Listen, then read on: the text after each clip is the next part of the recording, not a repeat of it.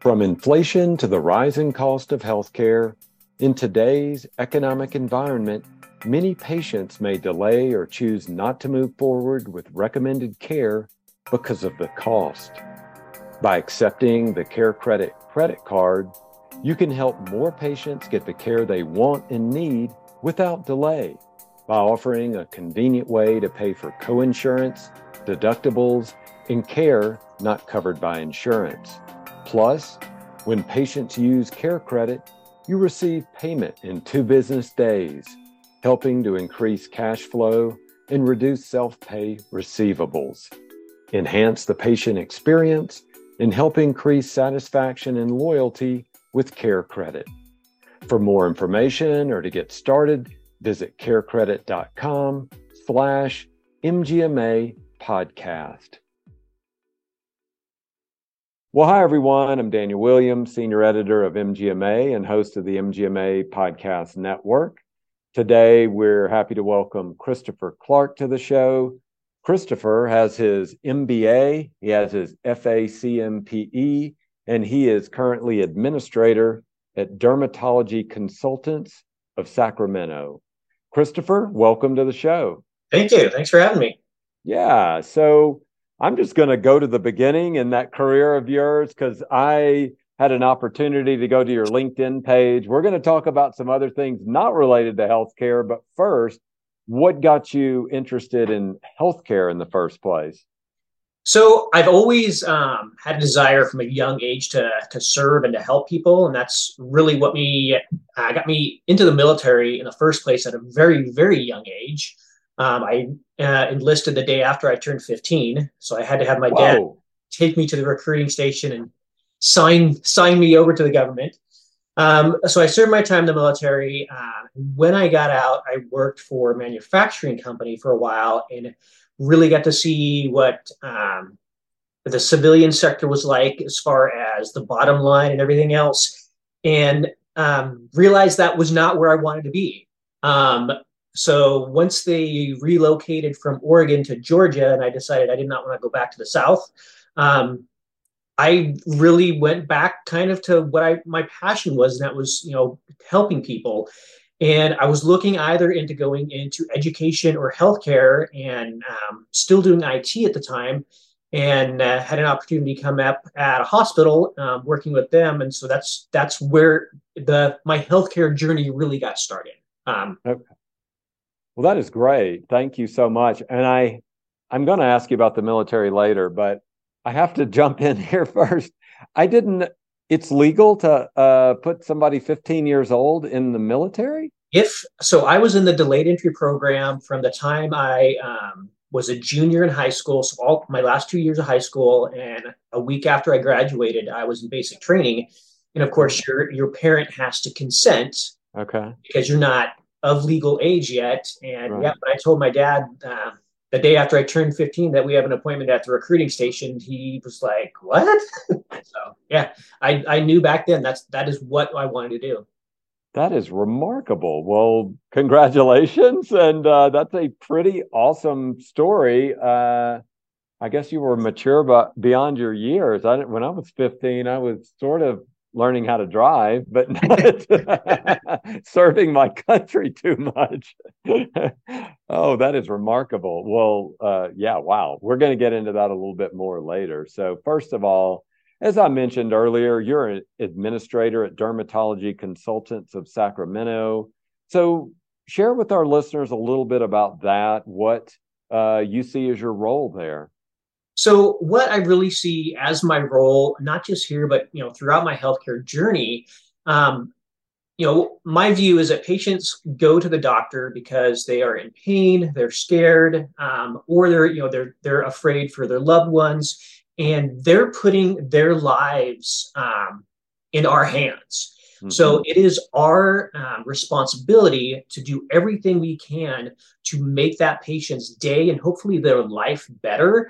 So it is my job to make sure that my staff also has that same belief, and that we do everything that we can to make sure that our providers can take the best care of our patients that they can. So that's really my focus as a healthcare leader. So that's what I'm all about.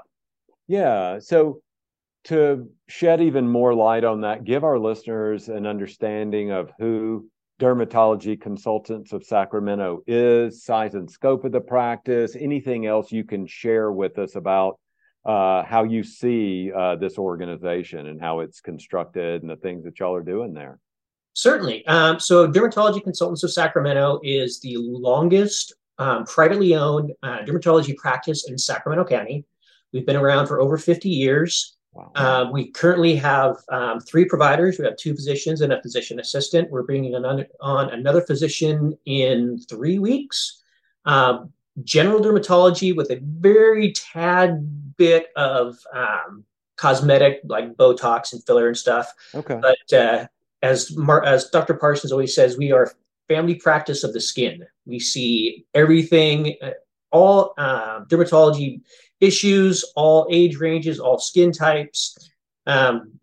We saw a little over 16,000, had a little over 16,000 visits last year. Bringing on another provider this year, we're probably going to bump it up to about 20,000. So extremely busy practice. Average anywhere between 75 and 100 visits a day.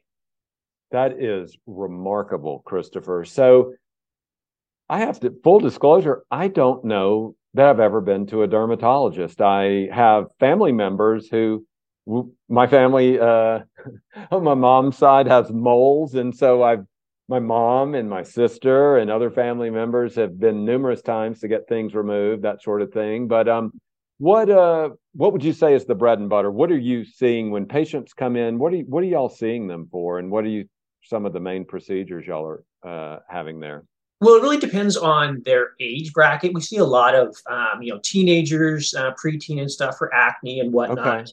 But then we're also coming to the point where a lot of the population are the baby boomers and stuff, where it was healthy to have a tan and you would lay outside with Right. the baby oil and everything. Now they're realizing that wasn't the best idea. So a lot of skin cancer, basal cells, Right. squamous cells, and Right. stuff. We do some melanoma procedures, but once it gets to be too deep or wide and it's going to Mm-hmm. require a Mohs procedure, that's not something that we do here. So we have to refer those out to other facilities. Okay. That gives great context there. So you were telling us earlier about the volume of patients that y'all are seeing, which kind of blew my mind a little bit. So I'm going to ask you this next question. What are the biggest challenges you're seeing in the practice? Is it patient volume? Is it staffing? Is it billing? Give us an idea of the things y'all are dealing with, and if you want to share maybe some solutions that you're finding, some ways to make things either more efficient or getting paid, whatever it might be you want to share. Sure. So I think our biggest challenge is probably the same challenge that a lot of practices have, is that staffing. Um, Finding medical assistants is always a challenge. And for me, it's not necessarily finding the people that are trained as a medical assistant, because a lot of those skills I can train. It's Mm-hmm. really hiring the right person, the right personality, the right attitude. We have a very close knit staff. A lot of my staff will hang out after work. They go camping on the weekends. We sponsor soccer teams where, if you're not playing on the field, you're on the sideline. So we're a very, very close knit family.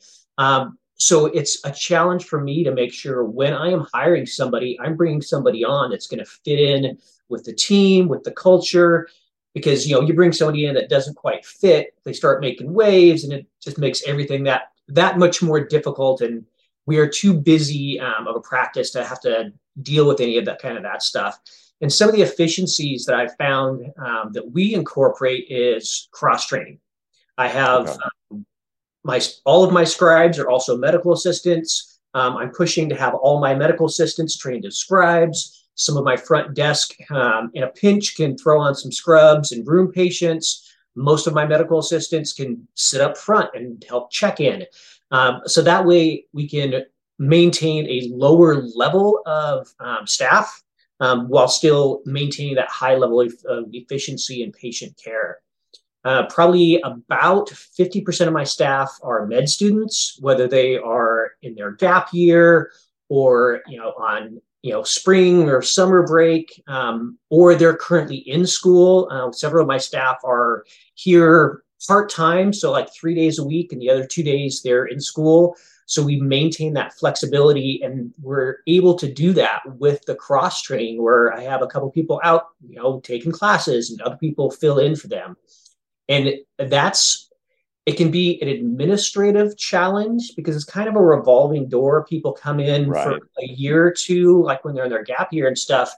But those individuals are incredibly bright, incredibly driven. They want to be in healthcare. They have, a focus for where they want their lives to go. So that year or two that I have them, it's just fantastic. Mm-hmm. And then they leave and I have to find the next fantastic person. So that's a challenge. And it's also on like an emotional and personal level, you get attached to those individuals. And then when they leave, it's like, so I'm watching my daughter go off to college again. Right. Last month, we had two of our scribes get accepted to med school and go off.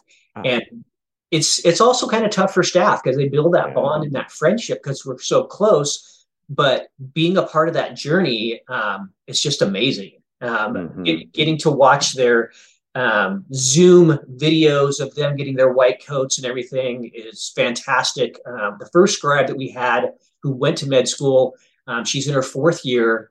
So I always kind of talk to her and say, hey, if you want a contract, just let me know when you get done. So it's kind of planting those seeds for the next evolution of doctors and bringing them back into the fold. Right. You might have mentioned this, but for whatever reason, I didn't hear it. So how many FTEs do you have there? Give us a breakdown of the staff that you've got there. Sure. I've got 4 individuals working at my front desk. I've got 1 person doing my prior authorizations. I have a referral coordinator. I have 2 individuals in billing. Each one of my providers has their own scribe. So I have 4 scribes, and then I have 5 other medical assistants. Okay. And is it all one location? Yes, it is one location. So being on a new provider is going to add a little bit more of a challenge as far as footprint. We typically would have 2 of the days where we have 3 providers in. Now it's going to shift where every day is going to be 3 providers and 1 day is going to be 4 providers. So it's going to be a lot of moving parts and a lot of controlled chaos. So, Are you, with a dermatology practice, are you able to do much telehealth, those kind of virtual visits, or is that something where you need to be hands-on and be able to see that skin up close there? We actually can do quite a bit of it. When COVID kicked off, that was one of the things with having an IT background that helped out a lot. Everything kind of shut down, and we went from doing a video visit, maybe once, twice a week to doing pretty much all of them overnight. And it was really getting that, the telehealth set up, getting it, trained and everything. And there's a lot of patients even now that we can still do telehealth visits on, all of the Accutane visits, or if it's just, checking in to make sure how your medication is doing. But if it's something that, obviously really needs to be looked at, or, any kind of a biopsy or anything, they have to come in. But there's quite a few that we can do over video. Okay. Well, that's great. So I've got a few more questions before we sign off. One of these is, we have started a new podcast this year called Member Spotlight. And this is one of those episodes where we had been doing the podcast for several years. And occasionally I did talk to MGMA members, but a lot of times I was talking to people out in the world. They were consultants, or they were, some type of expert that MGMA members could learn from, but they weren't necessarily your core MGMA members who work at practices. And so the team here at MGMA sent out a note out in the member community, where you were one of the people who responded to it. I was looking for people to interview, and you had a quote in there that really caught my attention. And it says, I want to read this. Managers and administrators can come from any background and in any different walk of life, the effectiveness and success of a manager or administrator is not just their education and background, but how they hire, train, and treat their people. So I'd love for you to expound on that quote. Tell us a little bit more about where you were coming from that, and how it's a philosophy of yours in your practice. Yeah, so most office managers or administrators, you'll see them coming from HR or from finance or something like that. My background is 100% IT, which a lot of IT people are very much, they like working with computers and not so much with people. But I think it's, you're kind of discounting a large portion of where you might see some great leaders come from. Where my philosophy as an IT manager and director, which I still do now, I call it management by walking around. Where when you walk around and you talk to your end users and you find out how things are going, if they're having any problems with computers and stuff, you get to know what's going on. Where if they have, I keep getting this pop up and I keep hitting ignore, that could be something that could bring down the system eventually. Where if you could catch that early, you could see that. And so having that IT and understanding, walking around and talking to people, that's one of the ways that I continue to run my practice. I do not sit in my office for more than 15, 20 minutes at a time, unless I'm working on financials or something. I'm always up front, seeing how things are going, make sure the flow is still going, seeing my providers need anything. But it's also paying attention to my people to see how their day is going, because you can kind of tell if somebody's having a bad day or if they're in a situation that's stressful, if they're dealing with a challenging patient or they need some help. And that way I can just kind of step in and my people know that I'm there for them to take care of them. And I also continue to look for, the next leader, bringing on another provider. Our staffing level is going to increase. My responsibilities will increase. So I will need to focus more on my leads. And the individuals that I have picked out, I train them the same way that I was trained in the military. I gave them the 11 principles of leadership. This is how you operate. This is what I do every day. And one of them's a medical assistant. The other one started off as front desk, and now she's my assistant biller, moving into that biller role. The other one is my front desk person, who he's like the first person the patients see, and he got the job just because he needed a job, but I saw something in him and kept kind of mentoring him, and now he's stepping more into that leadership role. So leaders and managers can come from everywhere, and you have to keep an eye out for those good people. That's awesome. All right. I got a couple more questions for you before we sign off. So first thing is, you have earned your MBA, you have earned your FACMPE. Talk about that commitment to continuing education and what that has meant to you as a leader. So one of the things that I've always focused on as a leader and as an individual in general is understanding that you don't know everything. Regardless of what degree, what certification you have, you don't know everything. Right. And you're not going to know everything. You're going to have to continue to learn. And when I let one of my physicians know, hey, I got my FACMBA, she asked what it was, and I explained it to her, and she was as excited as I was. Great. And then her next question was, so what's next? And I'm like, I'm going to find out. I'm going to continue to learn and continue to seek out other ways to just continue my education, continue learning what's going on. Yeah, that's great. Last question then for you. You talked about it earlier that I'm still stumbling and just in awe of this fact that you started in the military at age 15. So talk about that military experience, but look at it. I heard you already say that you've shared some military leadership strategies with your staff. So maybe that's one of the answers you have here. But tell us a little bit about that, how you've been able to use that military background and apply it to the healthcare setting. So a lot of the military leadership is taking care of your people, making sure that they have the right tools, the right training, and they're supported. And so that's how I was trained, obviously, from a very young age. When I was stationed at Fort Lewis, when I was 18, I had an opportunity to take leadership role of the personnel automation section, and there were three other individuals, and the other ones wanted nothing to do with the position because it was more responsibility for the same pay. And I was like, sure, I'll do it. And so it's then you get the additional training, and it's the understanding of following those 11 principles of leadership that you're taught in the military, and just going with that. And that really set a foundation in me as a leader to continue on and be able to help people by helping my people help people. So, okay. Well, Christopher, thanks so much for joining us and sharing these thoughts with us today. Yeah, my pleasure. Yeah, so that is going to do it for this episode of MGMA's Member Spotlight podcast. Thanks again to Christopher Clarke.